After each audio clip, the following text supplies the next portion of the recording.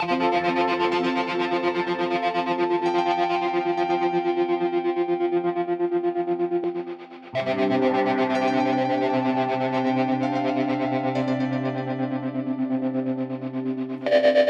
I'm Karen. I'm Naki. This is Filtered Through Fiction, where we look at life through the lens of our favorite fiction. This week, what we're calling Part 4. Part 4, which is actually Part 2. I know. Which is actually Section. Installment 4. Yeah. I'm just going to thesaurus the shit out of part, section, session, installment, and that will be our shtick for the Wicked season. Perfect.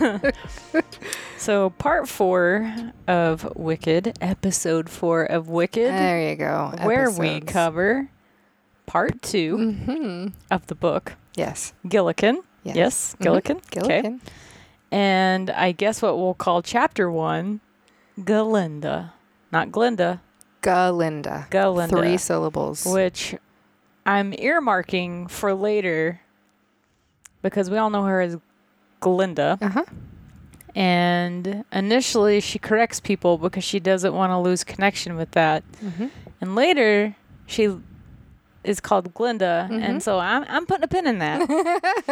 And we're going to call back at whatever point this shows back up. I'll be like, Just remember these 2 words, my friend. lost your roots. Performative allyship. Okay. Yes. We'll talk. We'll talk about Miss Galinda / Glinda. Morals.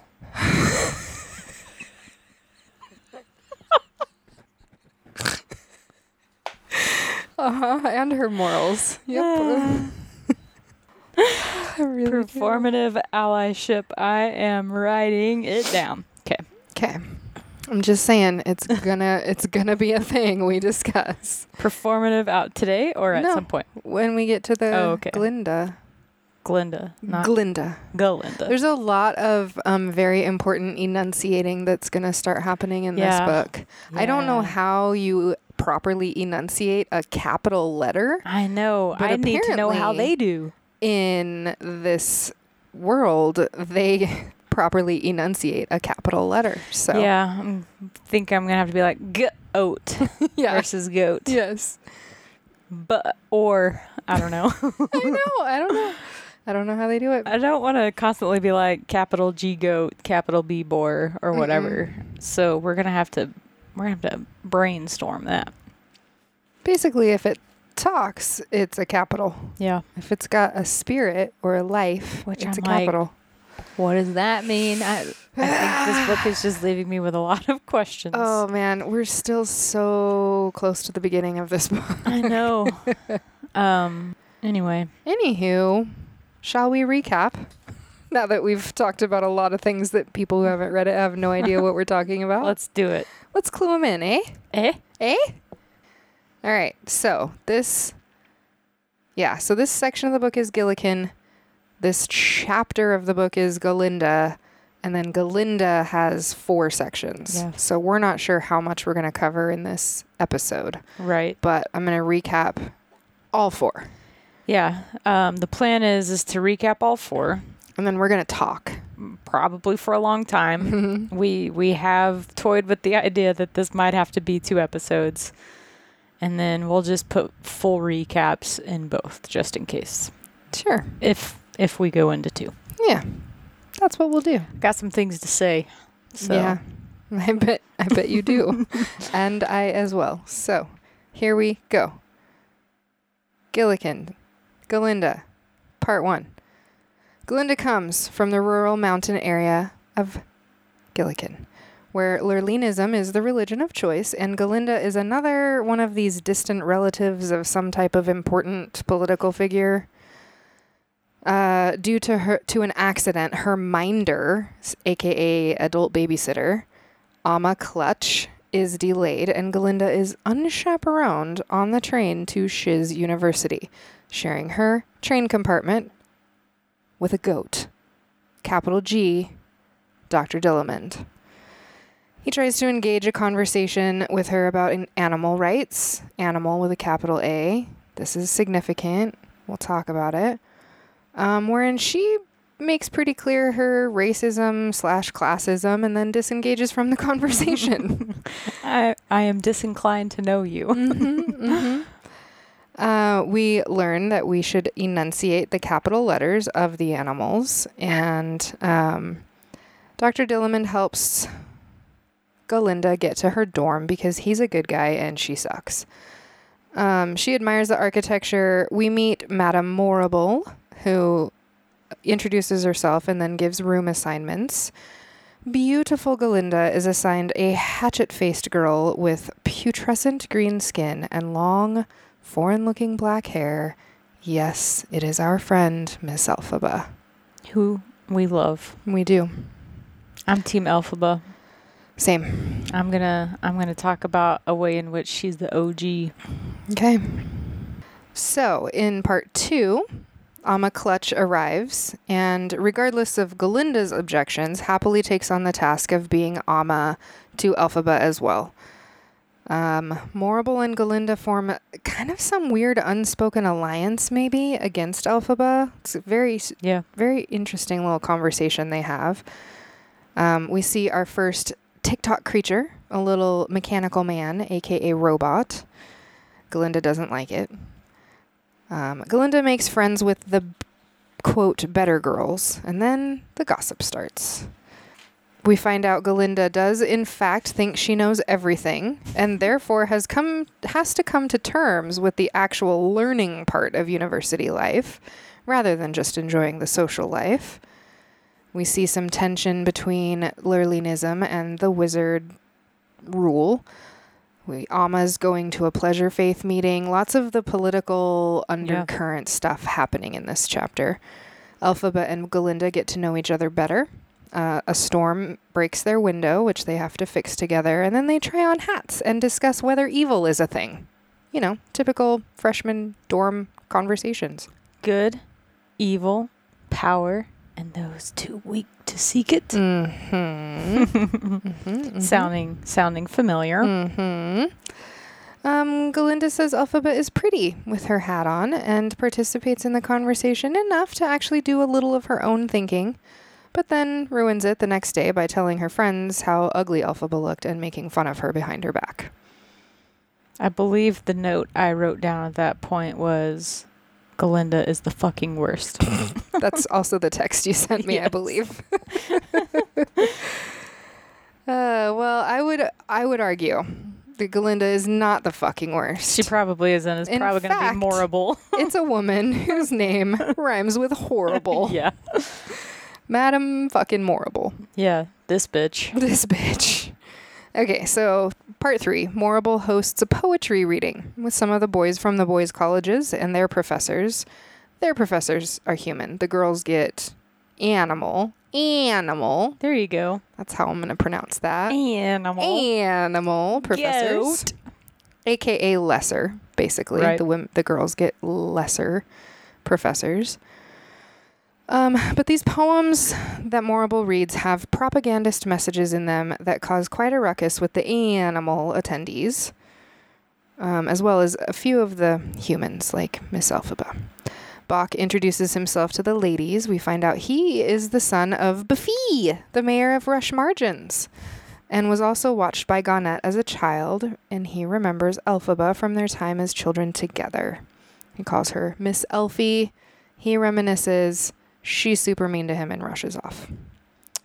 Galinda has a little bit of empathy towards Elphaba in that moment and tolerates Bach's company long enough for a cup of tea.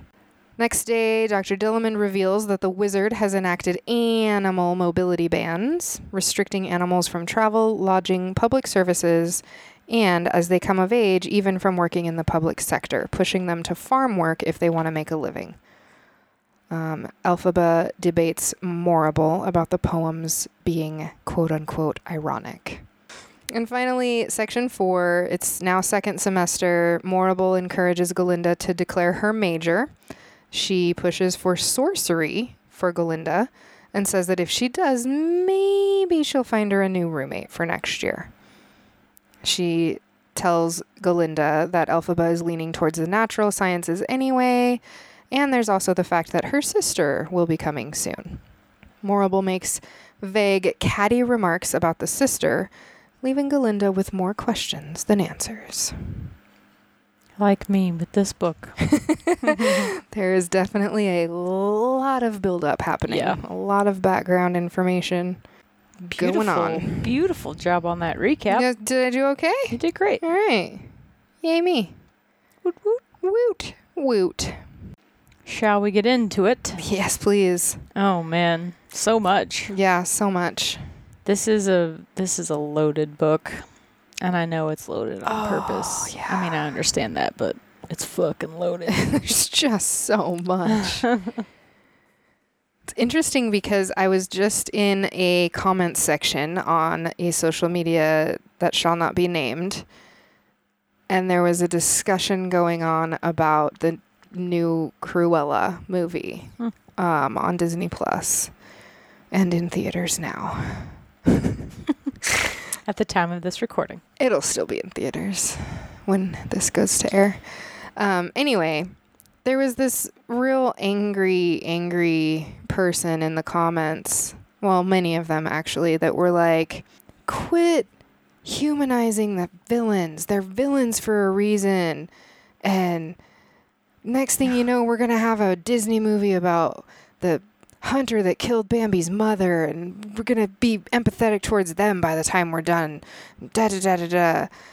And I really wanted to punch somebody because I really, really like the humanizing of the villains. Yeah. I really, really like seeing like how they got to be how they are. Sure. And like, we watched Cruella, and it's fucking brilliant. I loved it. I loved it. Everything made so much sense. Mm-hmm. And BT Dubs, she's not a puppy killer, so you can watch it. Okay, I'll watch it then. It's gonna be okay. It's all a misconception.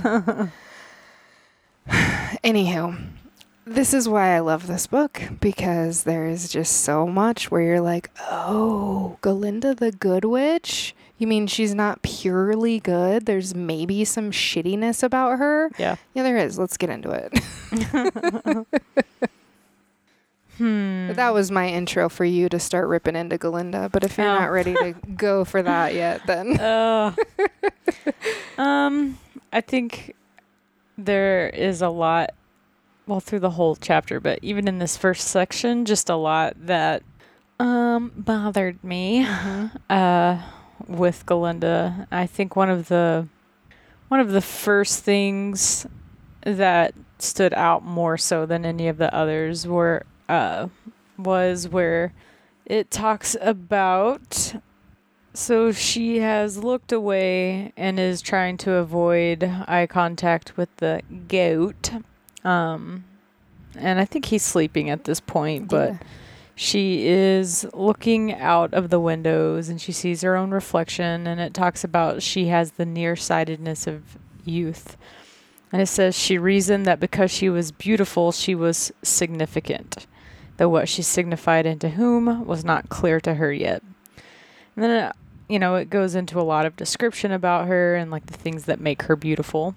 And as an afterthought and like her own thoughts about herself, it does address the fact that she's also smart in some way because she has made it into this, college, this school of shiz, and that she obviously has, it says she has academic inclinations, and that she obviously has some level of intelligence that is good enough to get her into a school.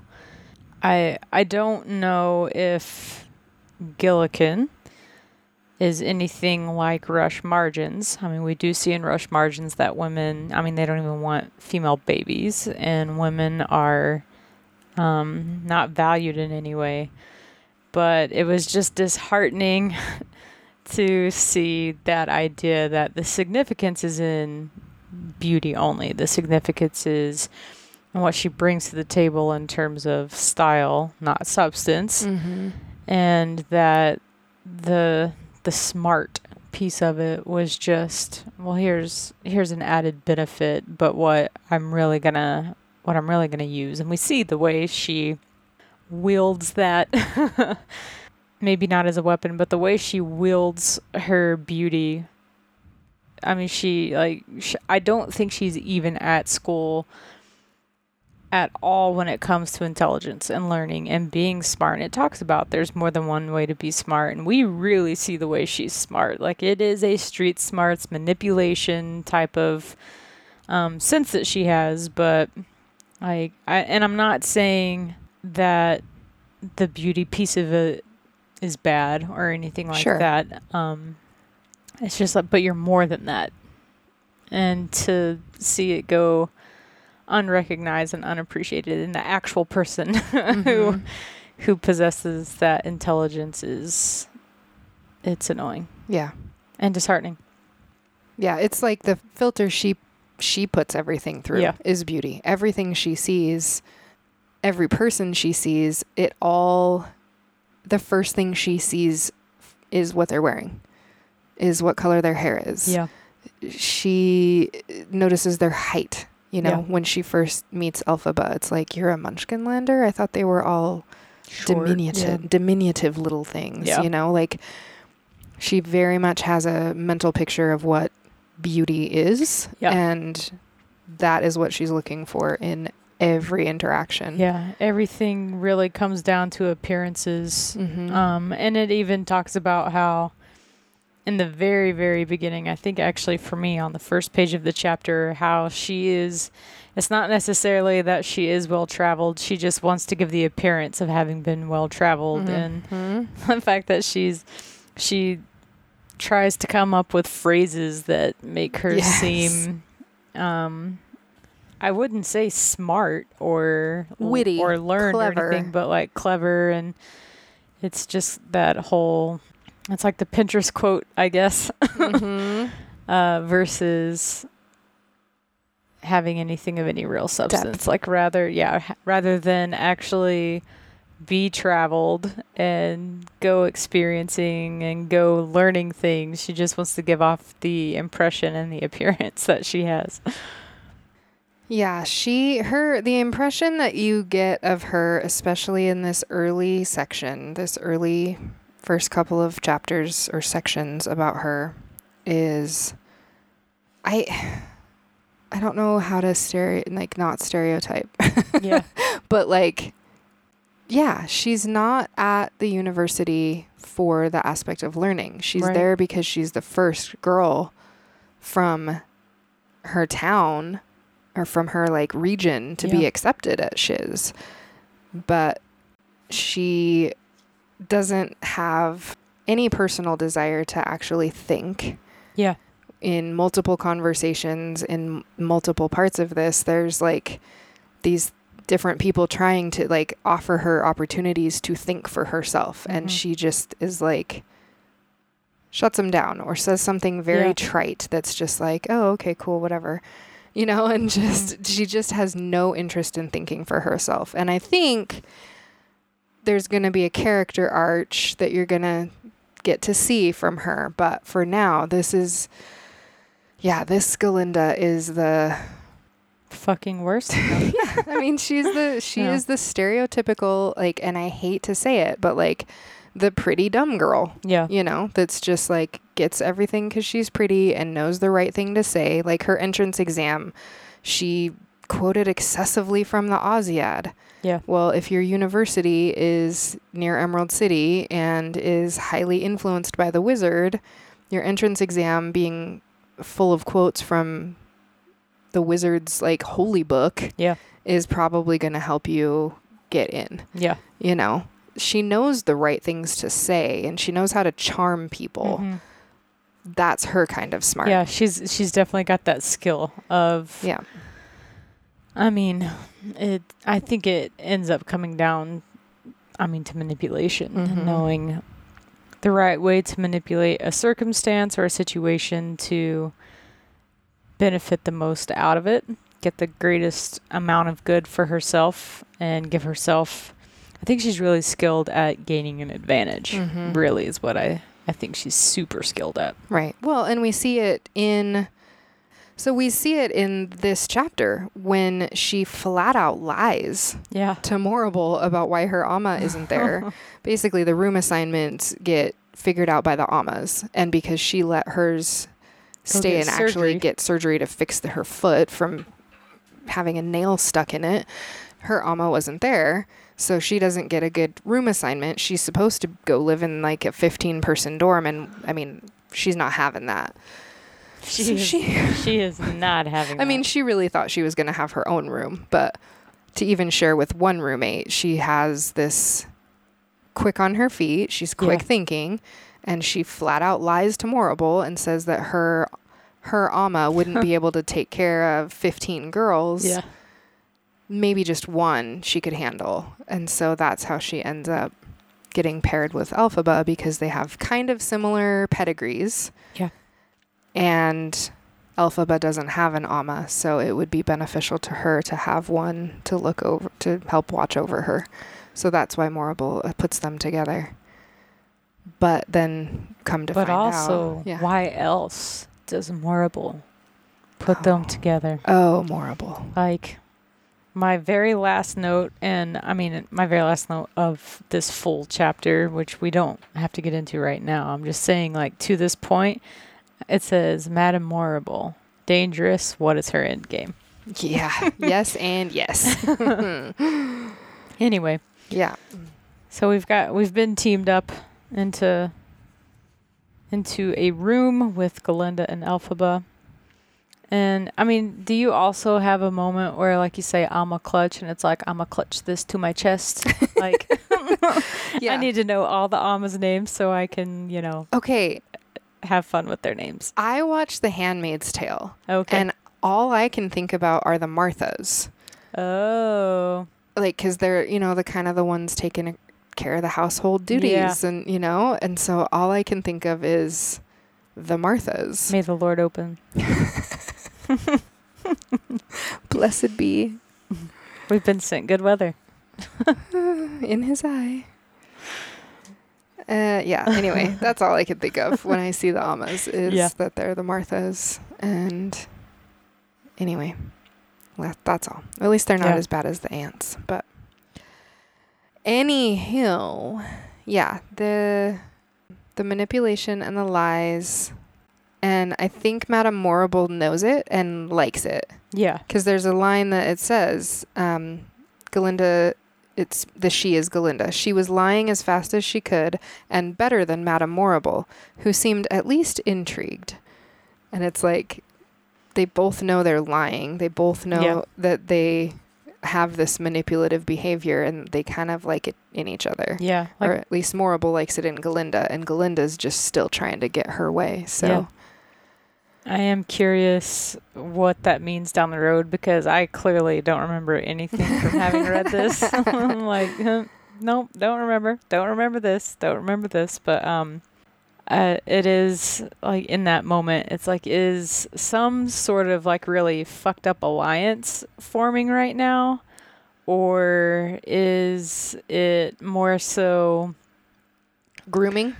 Yeah. Yeah. I was like, I think Morrible sees a potential in Galinda. So I guess this is like prediction hour. And the fact that she's pushing her into sorcery, and that she's driving a wedge between Elphaba and Galinda. I'm like, ooh, you have something up your sleeve. And I think, I don't think I had the word grooming come to mind, but I was like, she's prepping her for something. Yeah. She's pushing her in a direction. Galinda's 17. She's not a child, but in this society, and I think it's definitely rush margins, and also where in Frautica, in Gillikin, where Galinda's from, because she's the first girl to be accepted at Shiz. Even at Shiz is the university, and then there's separate colleges for the boys and the girls. Right. And like we said, the boys have the better professors, the human professors. So this treatment of women is the whole country. It's a national thing. Okay. And so even if Galinda is 17, and in some societies would be considered full adult, consenting, whatever, able to buy all the things and serve in all the militaries and whatever. In this society, I think even if those, allowed to do things are allowed, I don't think the females in that age group are as aware of what's going on around them because of the way that they're treated as less than. Yeah. And, again, we find that in later chapters too, just in what's going on in the outside world, and they don't know about it. Yeah. And on top of all of that, Galinda has proven that she has no desire to think for herself. Yeah. And I mean, we said it previously in our Harry Potter series, like the way to cut somebody off from their sense of power is definitely to just cut them off from their sense of self. And I think Galinda just does that for you. I think Marvel just found somebody who's already so disconnected with that it's like, awesome. Puppet show. Let's do this. Yeah, and she sees that Galinda has ambition. Yeah. And I'm curious about Morrible as well, although I think they definitely would both be portraying a very unhealthy side of it. But hands down, Galinda is a type 3 in the Enneagram. Yeah. Yeah. Well, and I think an unhealthy Slytherin. Oh, yeah. Also. My first thought was Slytherin and not type 3. I was like, she is a stereotypical Slytherin. Yes. And I say that wearing my Slytherin shirt today. I know. So. And that's why I said an unhealthy Slytherin, because we all still love Merlin, and it's fine. And you. Yes. I was the like, only two Slytherin I'm that sorry. What? Oh, yeah. And my daughter. I forgot about that. But yeah, no, the 3 for sure. There was a couple of moments that I noticed in the next section, I think, that are 3 moments for me that I was like, oh yeah, I can definitely see this. Is there anything else in the first part that... I think this is just where this is our first look at the classism and that the beginning of a systemic classism, racism. I think we could technically say breedism at this point for this story.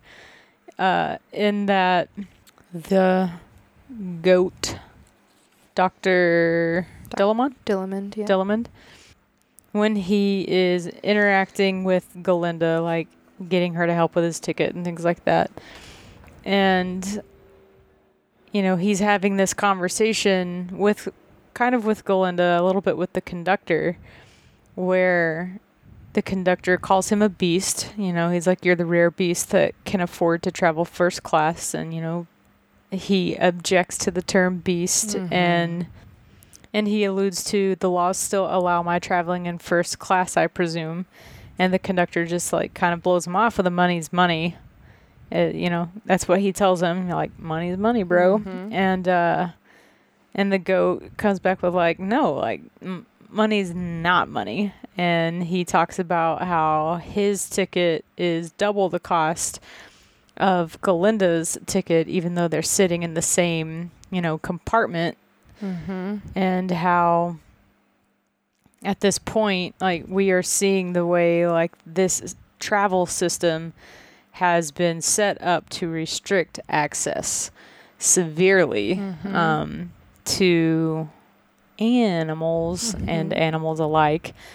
And I think Galinda says something along the lines of, a little later, where this conversation continues with the conductor gone. And in this conversation is where she corrects him and says it's Galinda, the proper old Gilliganese pronunciation, if you don't mind. So let's all just put a pin in that and remember it for who knows how far down the road. But, he starts asking her, what do you think of the proposed bans on travel? And essentially she is not aware of what he's talking about. And then she says something along the lines of, well, you've always enjoyed that animals had always enjoyed separate services. And she's talking about animals and not animals, but either way, it is that same idea of separate but equal, which is bullshit. Like, there's really no such thing as separate but equal, because somebody always ends up, whoever that might be, when we create those divides and separations, like separate but equal never really works, because somebody always ends up going without.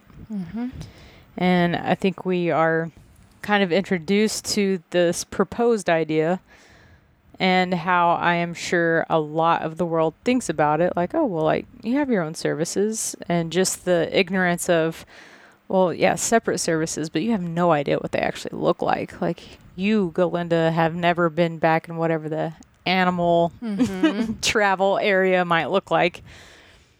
And then we see it a little later in the chapter where these things have been put into effect. Yeah, well, and that she responds to him speaking of himself as an animal. And she responds with, oh, those. Yeah. Well, I don't see the problem. She's like speaking to one of those. Yeah. But like she doesn't even realize there's a difference. Yeah. I don't know. That line just pissed me off, but I don't even know how what an equivalent word or how that would be. I mean, I can see it, I guess, with racism. Like, I can see some old boomer talking to a black man and saying something about, like, oh, you know, those people, blah, blah, blah. And the black man that they're talking to being like, yeah, like me. Yeah. You know, or maybe like somebody mixed race that they don't realize. Or I think it would be really easy to do with a member of the LGBT community. Sure. Honestly, you know, like, on the rare occasion I meet somebody who does not recognize right away, as my friend calls me 100-yarder. Rude. But I mean, I have had people make comments about the gay community to me, either not caring that I am part of that community or not realizing. And I'm like, am I is this real life right now? Yeah. No, for sure. I guess something that you don't quite as readily see. I don't know. Maybe I'm just sick of like fighting, but I just feel like everything is that right now. Everything is like people not recognizing other people for who they are and not like having empathy and caring. Yeah. You know, it's like, if you're not like me, that's it. The end. And then I just don't. If you're not like me, then I am disinclined to know you. I'm disinclined to know you. Yeah. My jaw dropped when I read that. I was like, are you kidding? She is something else. But she's also she's honestly a country bumpkin that just doesn't know. Like, I think that's the other thing that we have to put a pin in our Galinda is the fucking worst because we have to give her the opportunity to grow a little bit. Yeah, that is one of the things that as we go through this book, I'm like, I understand this is my opinion right now. It's kind of like the Quirrell Snape thing where where our trio thinks Snape is just like the source of all of these issues. Come to find out, it ends up being Quirrell. But like I understand how I feel about Galinda in this moment. Yeah. And that this is our introduction to her. This is not who we'll know by the end of the book. Yep. And I know it could change. And you're supposed to be 100%. You're supposed to be conflicted about Galinda. You're supposed to be conflicted about Elfie. Yeah. Because we've known her as the Wicked Witch of the West our entire lives. We've known her as the mean, cackling witch with the flying monkeys that just wants to get Dorothy and her little dog too. Yeah. So seeing any kind of humanized side of her, you're supposed to be like, wait, what? Yeah. You know? So that's definitely, this is how you're supposed to feel right now. But also, like, oh man, it's going to get good. It's gonna get good. Should we move to 2. Yeah. You mentioned that we think that Galinda is a 3. And I had a couple of moments in this chapter, or this section, that really made me feel like you were right, that she is a 3. And one of them... Okay, so we did an Enneagram book club, and we talked about how we didn't have a lot of 3s in our circles. We didn't know a lot of them. And I think it was me, but if not, I'll take the credit because I think it's brilliant, said that I don't think 3s would be introspective enough to want to do a study on an Enneagram, because a 3's like pretty obvious characteristic is they're pretty performative. They're very much like find out what the people around them want to see and then become that. Like, I think the book said, like, if you boiled them down to a slogan, which, like, the author addresses, like, you can't boil anyone or any type down to a slogan, but it's images everything. Yeah. So in this section, Galinda and Elphaba are kind of bonding. They're spending a little bit of dorm room time together during a random storm. And Elphaba knocks over some hat boxes, and as she's going to put them away, Galinda's trying to get her to try them on. And Elphaba's having none of it, and she's like, no, I'll put them away. And she says, Galinda says, oh, put the damn hat on, really? Said Galinda, for whom, where introspection was concerned, enough was enough.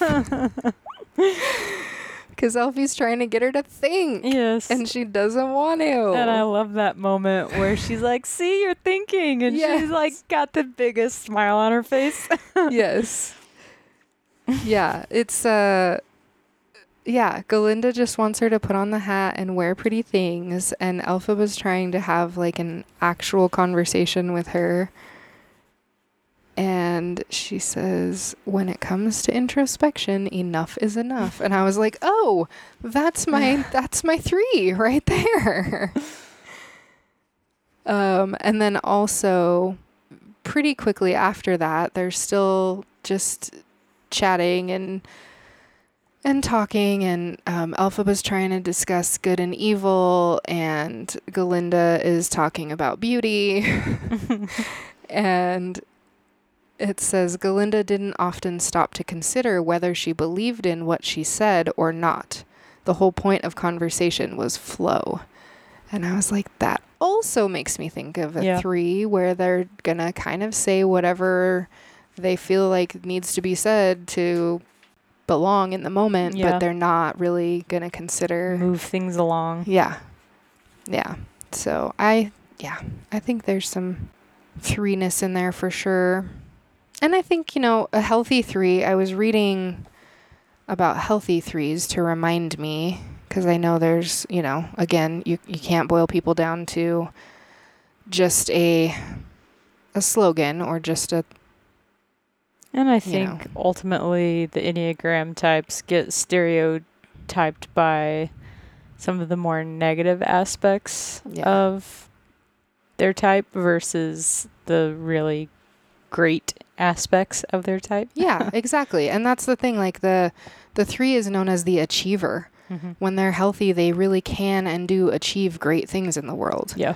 Like they're the Caesar, and they're the big politicians, they're Muhammad Ali, they're Paul McCartney, they're the thought you were 5, friend. No. Will Smith, Barbara Streisand, like all these people that are just very accomplished and that have achieved a lot in their life are known as, in theory, as 3s. I forgot we were talking about 3s and thought we were talking about Slytherins. No, I was talking about 3s. Sorry. Friend. That's okay. I was like 3 and not these. No, you're not a 3. I'm curious. I'm going to have to look at my results and see how high 3 was or wasn't in my percentages. Anyway, sorry. No, you're good. Anyway, they can be big role models. If they're, social justice kind of values and morals. Yeah. align. They can be, really strong, worthy candidates and successful. Yeah. So, I mean, They're the I'm not people saying that who- she's bad for being a 3. I'm just Not at saying all. she is a Like, 3. A lot of times they leave a legacy. Yeah. Like, it's kind of like the Slytherin quote in my class that, like, the point isn't to live forever, but it's to create something that does. Yeah. I think that could also be a type 3 quote. Yeah. For sure. And and I think that's where, she might be young and she might be a little unhealthy right now because she's in a new environment and she's not home in comfort, but there is room for growth in that, and that achiever mindset and the success driven, I think we can be prepared to see some of that in her. So watch for that. Since you alluded to the moment where Elphaba is the OG, like she's the OG filtered through fictioner. Oh, yeah? Or she is talking to Galinda about the book she's reading and why she's reading it. And how they are in this moment talking about good and evil, whether or not it exists. And initially Galinda kind of just blows the conversation off with a, "Oh, yawn," what she says. And so they're kind of going back and forth on whether or not evil really exists. And, she's asking Galinda, "What do you think?" She's like, "How do I know what I think?" She's like, "Well, you fucking think it." Like, Yeah. And she pushes Elphaba, like, "Why don't you ask your father?" Since Elphaba is actually reading a book on unionism. Yeah. On unionism, which her father was a unionist preacher, minister, bishop, something. And Elphaba replies, "My father taught me a lot. He was very well educated indeed. He taught me to read and write and think and more, but not enough. I just think, like our teachers here, that if ministers are effective, they're good at asking questions to get you to think. I don't think they're supposed to have the answers, not necessarily." Look at all those exclamation points. That's like 6 of them. How 7. many? 6, yeah. I think there's 6 and a big scribble because exactly an amen. Holy fucking shit. Yeah. This quote. And if ministers are effective, just like our teachers here, they're good at asking questions to get you to think. Yes. I don't think they're supposed to have the answers. Yeah. And I actually really love that she said this in a conversation where they're also talking about faith. Yeah. Because, I mean, like my biggest, I guess, beef with having grown up very religious was that there was never this encouragement to think. And there was never an encouragement to ask questions. I don't think I was ever told not to ask questions, but it was definitely never encouraged. And just ways I've seen recently, in different areas where, like, people who are very religious have felt so threatened by simple questions that, the level of discomfort they are experiencing by literally being asked to just consider this, like whether you end on "I agree" or "I disagree," just consider it, and how threatened they feel in, I won't say faith because I don't think that's faith. Like, I think that's chicken shit. Yeah. Like, how threatened they feel within their religion is insane to me by just being asked to think. Yep. And that's not every religious person I know. Like, I am referencing a very specific couple of people. Yeah. And they are not representatives for all religious people or all spiritual people. But, like, after getting really disappointed about it, angry about it,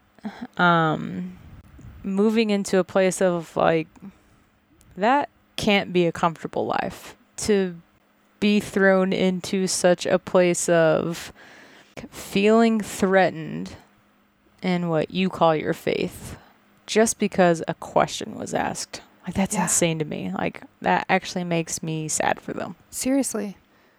Yeah. No, that's why I have 6 exclamation points and a big scribble because agreed.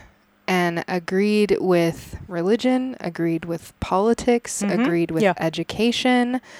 In any place where you're supposed to be the like expert on the subject matter, if you can't handle someone asking a question about what you're talking about without firing back some bullshit fallacy, some straw man or ad hominem attack on them, or blowing them off as not being as smart as you, or blowing them off as not being as well informed about something as you. That's why they're asking. They're trying to become informed. If you are any of those people in any of those positions and you can't handle that question being asked for any of those reasons, you should not have that position. Agreed. You absolutely should be able to be asked a question. And if your answer is, I've never thought of that, I'm really going to have to look into it, that's okay. Right. Yeah. But to make a person asking a question feel dumb for asking it, fuck right off with that. Yeah. For making a person feel unimportant or invalid for asking a question, fuck right the fuck off with that one. Like, especially in something, and I said, religion, politics, education, but I think religion is probably the hardest one because that is the one that is the most tied into people's emotions and people's mental health with their spiritual health. And so if you bring somebody down or make them feel like any kind of way because they asked a question, you're really doing damage to people. Yeah. And that is probably one of the things that makes me want to punch people the most in life. Not the only thing. Lots of people need punched. Just the most thing. But that's the most thing. Yeah. But look at Elphaba. Dude, she's so fucking smart, man. Being She's the FTF OG. She is, man. Just think about it. You don't have to have all the answers. Yeah. Also, there is something to say with what Galinda's response is. Oh, well, tell that to our boring minister at home. He has all the answers and charges for them, too. Yeah. I was like, oh, okay. Oh, it's that kind of church, huh? Yeah, fun.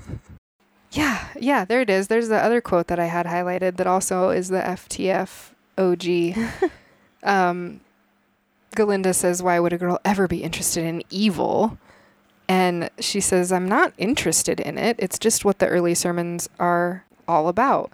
So I'm thinking about what they're thinking about. Yeah. That's all. Sometimes they talk about diet and not eating animals. And then I think of that. I just like to think about what I'm reading. Don't you? Right? What? There we go. There it is. Right there. I just like to think about what I'm reading. Don't you? Like, I think about what I'm reading. Yeah.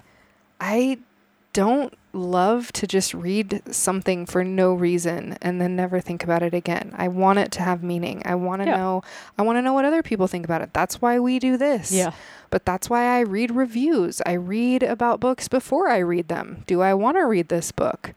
Is this book going to be relevant in my life? Or is it going to be something that, was relevant 20 years ago and I don't agree with now, and it's not really something I want to put myself through at this point in my life.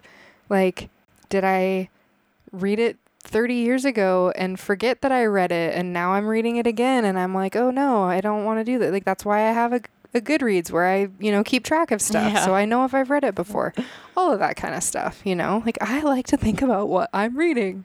Yeah. And I don't know that it's necessarily a meme, but I have seen like a post floating around out there that says like, read the books that you love multiple times, because who you were when you read that book the first time isn't who you are when you're reading it this time, and it will speak to the different stages of your life. Yeah, for sure.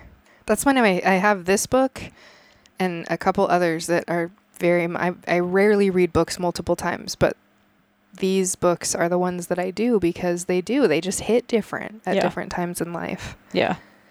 Clearly nothing really stuck with me the first time I read it. And it's just crazy because I feel like I remember not, I think struggling through it is too strong of a phrase to use, but I remember it felt a little labor intensive, like, and it was one of those books that just took me a really long time to read because I'd set it down for who knows how long, and then I'd come back to it, and it's funny because I'm like, man, this thing is reading so quickly. Yeah. Like, and it's so good. I know. Well, that's what's funny too, is that I didn't used to use Goodreads, so I don't know when I've read it before. I just know that I have read it before, and I can't remember if I've read it once or twice previously. But I know the last time I read it was at least 10, 12, maybe even more years ago. I don't even know. It's been a long ass time.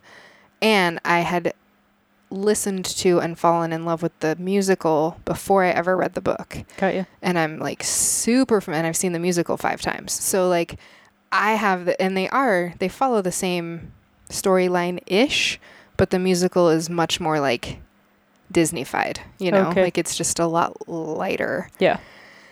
And so and obviously it's a musical made from a, multiple 100-page book, 5,000 page book. No, how many pages is this book? My version is a little over 500. Okay, yeah. Mine's a little over 400. So whatever, 400 to 500 page book. Yeah. Made into a 2-hour long musical, 3-hour long musical. It's not, doesn't have all these details. And so like the whole first section, our first 3 episodes weren't in the musical at all. Yeah. So I have like these moments where I'm like, oh yeah, this is going to happen. And then I'm like, wait, is it? Is it going to happen like that? Or is it darker? And I don't quite remember. Like there's some things in this book that really stood out to me and I will remember. But a lot of it I'm like, oh yeah. I don't remember exactly. But I know I loved it. So. And I don't think until we started this, well, I did it some on my own prior to this, but I've never really looked. I've certainly never read this book like a text. Right. You know? Yes, exactly. Like, with the purpose of finding themes and talking about things that matter, but. Yeah. No, for sure. Well, I did that with Harry. Yeah. Harry. We're on a first name basis. Harry. Harry Potter. That was my 3rd time through reading. And it was a completely different vibe because I was reading it more like a text. Yeah. So thanks to the OG. Yes. I like to think about what I'm reading. Don't you? I don't think she likes to think at all. Healthy. Do you have anything else in 2? There is just a lot about evil that they talk about that is really, really interesting. They were talking about like where evil is located, what is evil. And one of the theories in this universe is that the original evil was the vacuum caused by the fairy queen Lurline leaving us alone here. When goodness removes itself, this is the part that I'm interested in. When goodness removes itself, the space it occupies corrodes and becomes evil and maybe splits apart and multiplies. So every evil thing is a sign of the absence of deity. I don't know if that struck you at all or if that has any... A lot. Yeah. Like, even if you take out the deity part, but just goodness. Yeah. And that is definitely musical versus book. Musical is very obvious that this is a story of the difference between goodness and the idea of bad. Okay. It's definitely good versus evil, but it's what really is good and what really is evil and how manipulation and behind the scenes and what you see on the outside doesn't always match what's happening. Sure. Okay. Behind the curtain, the man behind the curtain. There's like so many things happening. Yeah. So anyway, it's really, really obvious in the musical. And maybe that's why this chapter really was like, I was so interested in this conversation, is that they're actually talking about it. But that particular theory about evil, that the space that was once occupied by goodness corrodes and becomes evil. Man, Those are like big brain thoughts. They are big brain thoughts. They really are. And how does it relate to right now and people around us? You know, when you hear about something bad happening and it was like, oh, man, that person, they used to babysit my kids. I can't believe they would blah, blah, blah. You know, and it's like, man, what did happen? What switch got flipped, or what goodness was removed that this evilness came in and corrupted? And how easy is that?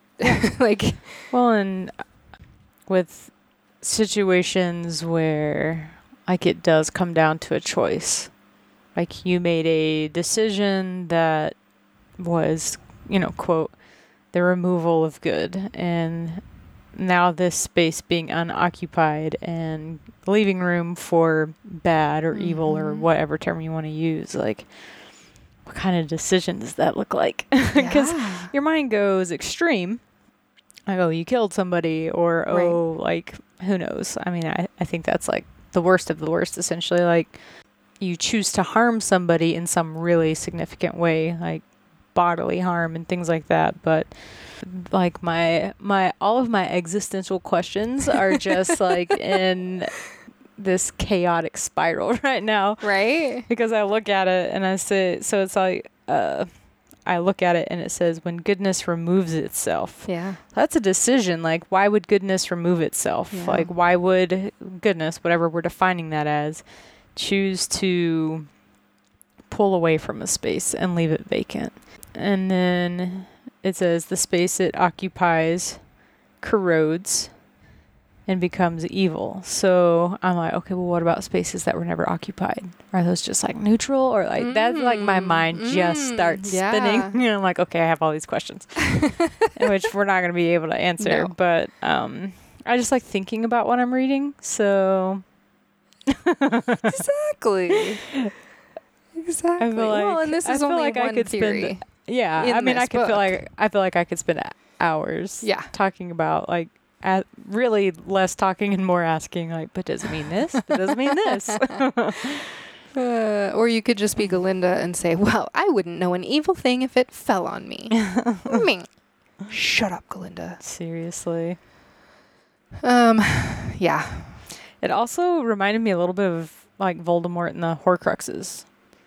Like, honestly, how it talked about the space it occupies corrodes and becomes evil and maybe splits apart and multiplies. Yeah. And just like that, the way he completely fractioned himself. Mm-hmm. And I think our friend Zephyr in the Willow has mentioned this to me, and it's something that I've read online or like probably in some Facebook page or something previously. But like, we think of Voldemort splitting his soul into 7 parts, but like that's actually like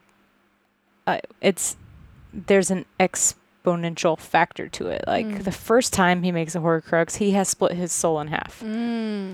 So the next time when he splits his soul in half with the second Horcrux, he's currently only working with half of what he originally had anyway. So you're halving the half. Oh, and I think it ends up being, like, was it 1/128th of a soul or something like that, when you move into the exponents of all of that division. Yeah. Which I mean, I get we're not here for Harry Potter theories, but when you actually think of that idea of splitting yourself so many times, he didn't have 7 pieces of a pie, like equal pieces of a pie. Yeah, he was down to 1/128. Yeah, like each time he is working with like exponentially in like the literal sense of the word.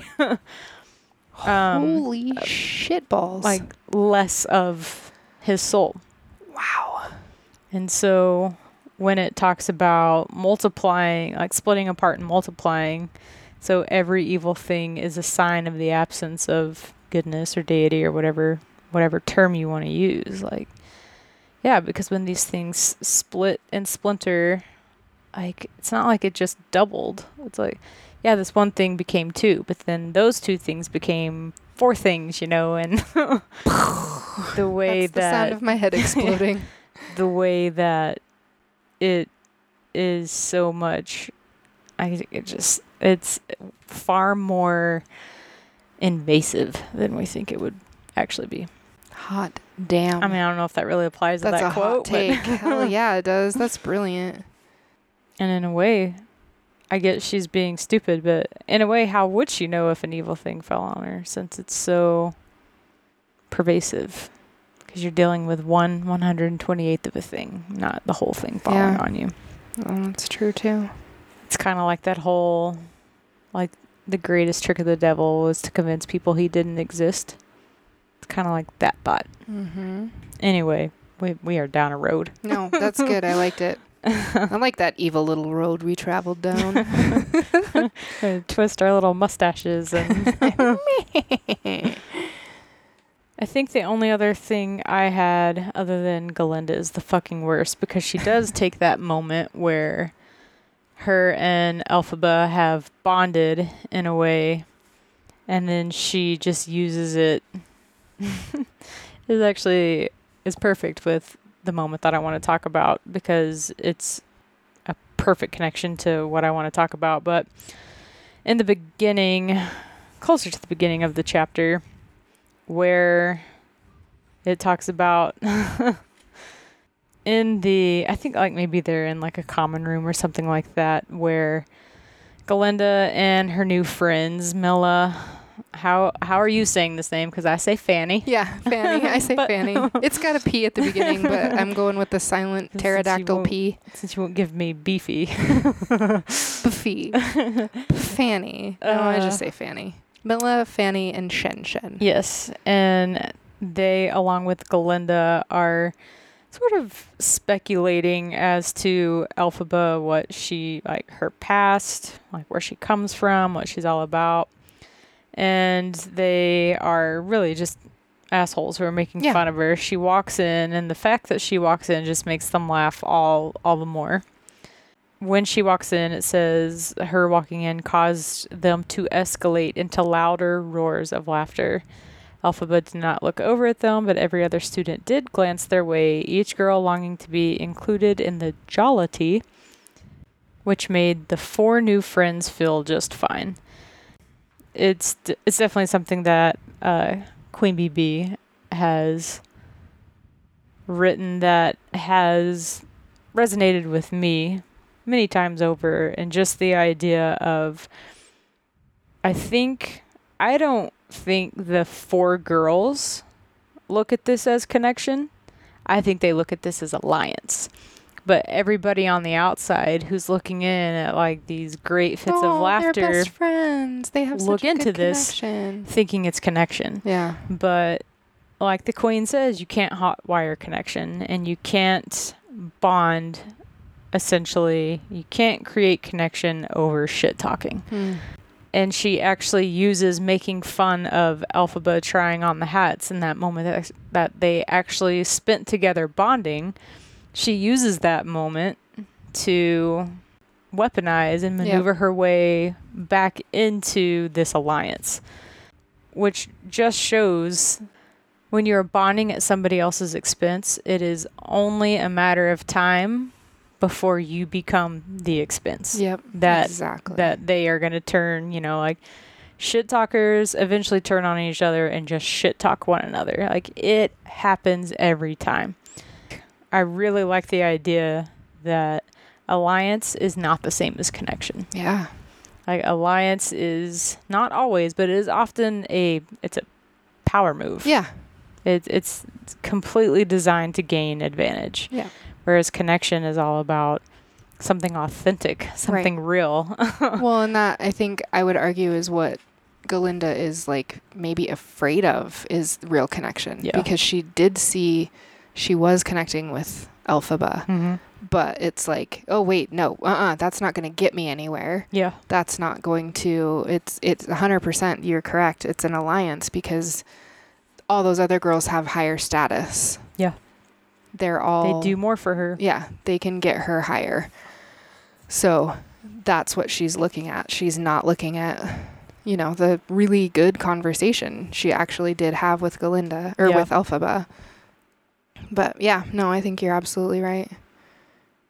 All right. They're Yeah.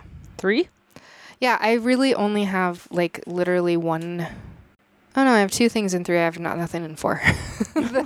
Like 4 was good. Oh man, I've got a big one in 4. Oh, okay. All right. Well, my really quick 3 thing is just another time that Elphaba is like the badass OG. Oh hell yeah! Thinking about thinking and thinking about art.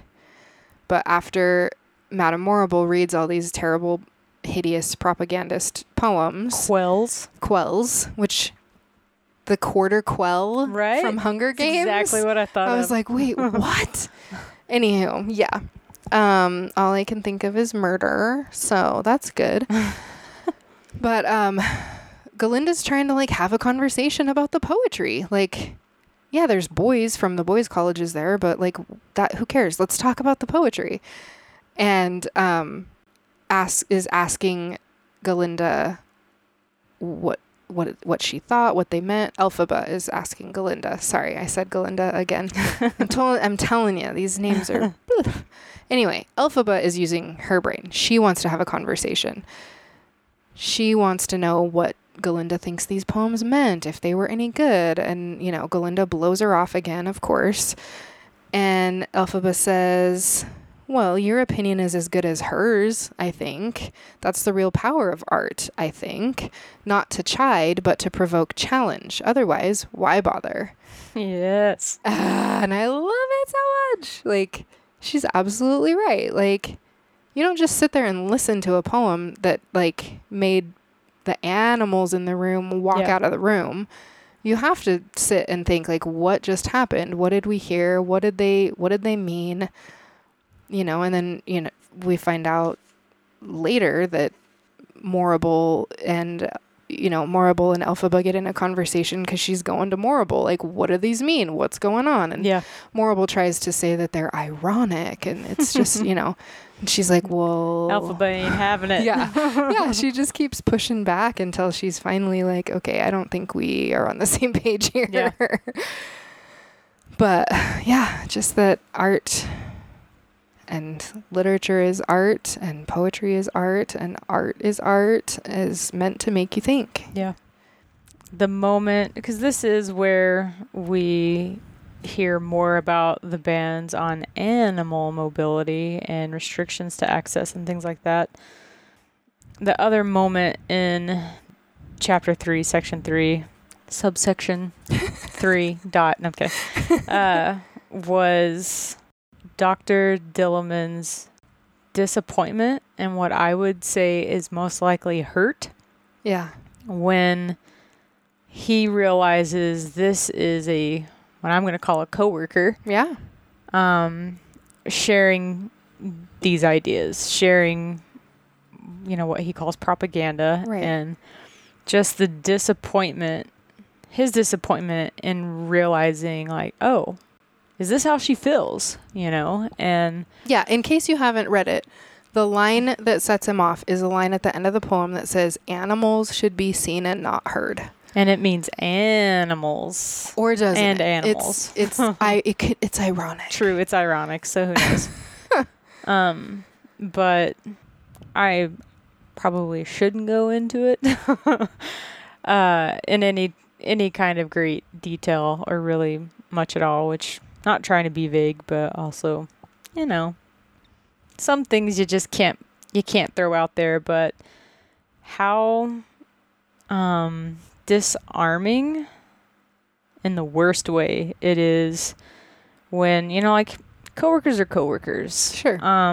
It's not that you consider them probably anything beyond an acquaintance, but like, oh, we're friendly, like. We're very respectful of each other and things like that, like whatever that might look like. I'm like, you're not going and hanging out anytime right after work and stuff like that. It's not anybody that you consider a friend. But that real disappointment of finding out that somebody that you thought was pretty cool is completely against who you are as a human. Like that is that's disappointing and just disarming in a way that I can't even fully articulate. And I've seen that, I've seen that in smaller ways too, where it might not be me specifically, like whatever that might be. And just, I could feel his disappointment and hurt in that moment to realize, when he realized, oh, like she is on a platform with definitely some amount of authority and leadership, and therefore a voice in this academy, this school. And she's using that platform and that power and that authority and that voice to say, I should be seen and not heard. Yeah. Which means she doesn't think I should be teaching in this college. Mm-hmm. What else is she saying? And we see in 4 just how much he actually is upset by everything. Yeah. When he talks about when you take what she shared and it's juxtaposed with what is going on in the city and the surrounding areas, like that was nothing short of a very targeted attack. Yep. I hurt for him in that moment. Yeah. Yeah. Dr. Gilliland is a saint, and I love him. And he does not have a character arc. You just love him from the beginning to the end. I mean, and again, it's like, does she even realize what she's saying in front of him and other animals like him? Does she even think about it, or is it so ingrained in her brain from, it doesn't even compute that that's hurtful, that's harmful to them. I think he's not even a blip on her radar in that moment. Yeah. In the vein of finding out more disappointing things, Galinda and Morrible are having this conversation where Morrible is encouraging Galinda to go into sorcery. It could get her a new roommate since Elphaba is interested in natural sciences. And then Galinda is like, oh, well, in that case, I'll certainly give a lot of thought to going into sorcery. And it says, she struggled with unnamed conflicts within her. Madame Morrible, for all her upper-class diction and fabulous wardrobe, seemed just a tad, dangerous, as if her big public smile were composed of the light glancing off knives and lances, as if her deep voice masked the rumbling of distant explosions. Galinda always felt as if she couldn't see the whole picture. It was disconcerting, and to her credit, at least Galinda felt inside herself the ripping apart of some valuable fabric. Was it integrity? When she sat in Madame Morrible's parlor and drank the perfect tea. And just that the conflict was something that she can't name. She can't quite put her finger on it, and how it talks about that feeling like the ripping of an invaluable inner fabric. And she asks in that moment, is this integrity? And recently had someone within my circle make some disappointing decisions that affected a pretty good share of people. In that moment, I thought of them and how they made a series of decisions, I'm assuming, over some period of time that certainly sent them down a road of ultimately making a very disheartening decision. And all I could think reading that was, I wonder what that felt like to feel their inner fabric to slowly pull apart. Yeah. Until their integrity was no longer intact. And because it's 9,000% an integrity issue, and in my opinion, at least based on what I know, and I don't know everything, and sure. I promised in one of our episodes that I would tell myself to slow down and make sure I got the information I could, but I think, like, man, what did that feel like? What did it feel like to know and probably very much shove down and shove aside the feeling of those small rips, you know, and that fabric. I mean, that is like the perfect. Like there is, you could not have picked a better metaphor for that moment, because you can feel like in your own stomach that tautness, and then the way it would feel to just continue to bring a tension that just increases and pulls and pulls and pulls until it tears and then it rips. And it makes me sad. Yeah. In some ways. Obviously, sometimes it's still, I mean, it stays very disappointing, and it also at times makes me feel angry. But I'm curious if Galinda were the introspective type, if she could walk away from this meeting and name the conflict. Like, fear of a name is to increase fear of a thing itself. Right. And like, if you would, not just Galinda, if my friend had paused, and instead of being fearful of that conflict that was building within them, instead of running from it, stopping to pause and name it and call it what it was, which is very hard to do. Like, that is not me saying like, oh, like, if you'd have just stopped, it's like like telling a depressed person, oh, just don't be depressed. Yeah, like, just smile more. I didn't fucking think of that. You'll feel better. Would that have made a difference? And in this case, if Galinda would stop and put her finger on what doesn't feel right, would she end up on a different path? Maybe she would. Maybe she wouldn't. I don't know. I don't remember how the story goes. Shooting in the dark here. Yeah. But...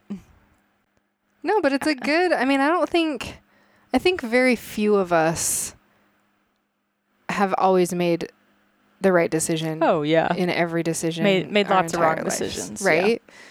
I think for some of us, we've gone down some pretty dark paths, making some choices. Yeah. One after another, that slow tear, I think you don't necessarily feel. And maybe it is like... That's a good point. Voldemort's soul splitting, and it's exponential, but like the first tear... has to hurt. You feel. Yeah. She felt this one. Yeah. She felt it, and she went, what the fuck was that? And then she kept going. Yeah. And I think the next one gets easier. Yeah. The tear's already there. So, centimeter more, who cares? Yeah. An inch more, big deal, who cares? A foot more, well, it's fine. And by the time you get past that, you don't even notice it anymore. Yeah. And I think that more of us than would like to admit have made decisions like that in our lives. Yeah. Where we've made I've been down some roads that I'm not proud I went down. Quick little decision that then turned into a bigger one, and then the bigger, and then the snowball, and then it's an avalanche, And at a certain point, you either don't notice it anymore, or it's so big, it's now leading you. Yeah. And you don't have the choice to, or at least it feels that way. Yeah. It feels like you don't have the choice anymore. Now you have to keep going down this path because the fabric has been rent. Yeah. The avalanche has started. There's nothing else that can be done. And then, people end up fucking up their lives in pretty big ways. Yeah. Because, oh man, that scene and that imagery was so strong for me too. And just thinking about like, man, what's next? What's the next piece that's going to tear? Yeah. How much integrity do you have to be able to lose it piece by piece? And at what point have you lost it? At what point have you lost so much that there's no return? Yeah. Well, we did it. I think we did. And I think we did it in one episode. I think so. Good job, us. Good job, us. We still have hot seat questions. We do. Sometimes we wax poetic. No, let's make them fast. Are you ready for my hot seat question? Yes, I am. It's more of an instruction. Write a quell. I'm just kidding. Oh my God. I thought about that and I was like, no, I can't do that to anybody, let alone myself. It's a 16 line 13 poem. line poem. Yeah. When Galinda is, this is going to be funny. I love when you start laughing before you've even asked the question. It's like when you laugh at your own joke before you tell it. When Galinda is really trying to spin her wheels and work her shit to not be in the dorm, she starts spinning this tell of Amma Clutch's fake condition. Yes. Okay. So, if you were going to make up a fake condition to get out of something or into something, what is the fake condition you would make up? Well, can it be based on a real condition? It can be anything you want. No, that would be more of a confession than anything, so never mind. Okay, if I was going to make up a condition to stop me from having to do something. It gets you out of something. It gets me out of something. Well, first thing it would be getting me out of a speeding ticket. Okay. Because that's the only thing I ever get in trouble for. Not that it happens often. You're going above and beyond and giving me the situation. Well, sure. And the condition that I have that keeps me from being able to drive the speed limit is that, boy, no, I don't know if that's a good choice because they might take my driver's license away. You are unsafe to be on the road. You need to stay home. Maybe that's not what it is. I'm just sitting here stressing over the fact that I have no fucking clue what I'm going to say. Yeah, no, this question sucks. No, it doesn't. Yeah, it does. You suck. I hate you. Just kidding. That's rude. I could never.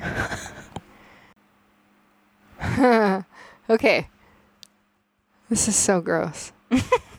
I'm such a disgusting slob. My condition would be that I can't physically... My body cannot break down vegetables, so I have to only eat like burritos and nachos and ice cream. That's brilliant. If I eat vegetables, it actually makes me sick. And fat. And if I eat the other things, it actually keeps me healthy. And fit. What would we call it? That's a different question. True. I'm in no way prepared to answer this. I'm like, what would I want to get out of Why the have we most? done this many episodes and neither one of us still has cheated on this?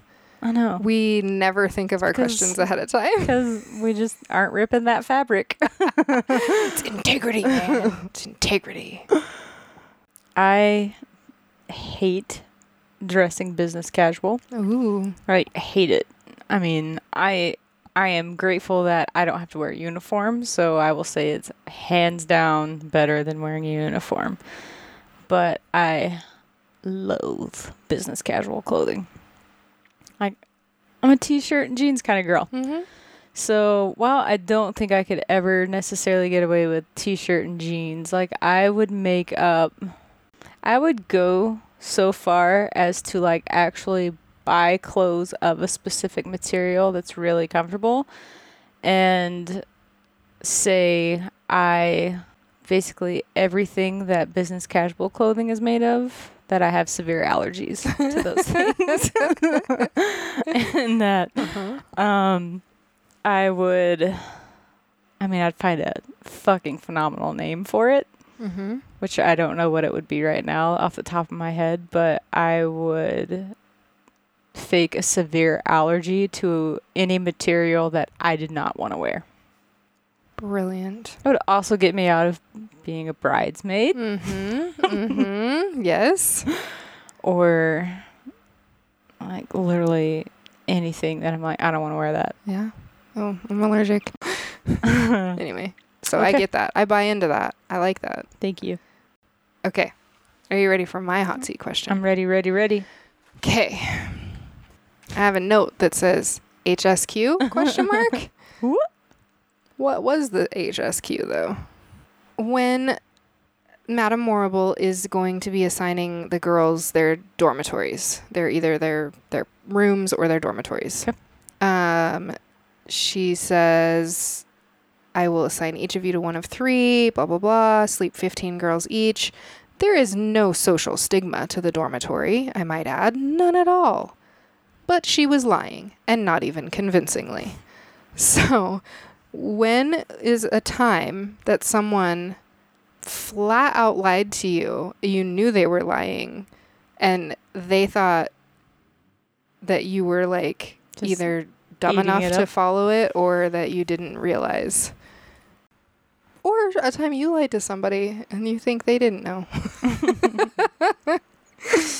I thought you were going to ask, like, what's something that you just flat out cannot lie about? As in, like, your face is going to tell on you every time. Oh. But a time I've been lied to, or that I lied. I have a really silly and ridiculous answer from, like, my high school years. Actually, 2. Related to the same subject. Do it. I grew up Catholic, and in the Catholic Church, there was no sex education. It was abstinence. I had 2 different women, adult women, in my life at different times. When I was between 14 and 16. Give me 2 reasons why girls should not have sex before they are married. One was my high school home economics teacher. She told all of the females in our class that if we had sex before we got married, that we would get big butts. And at that time, in the 90s, that was not cool. And boys would, no decent man would ever want to marry us because we had big butts. Because we had sex before we were married. There's so many things that are wrong with that. But go ahead. Yeah, right? You think? Second one was actually somebody I worked with at the funeral home. She was like an older, I don't think she was even married, lady.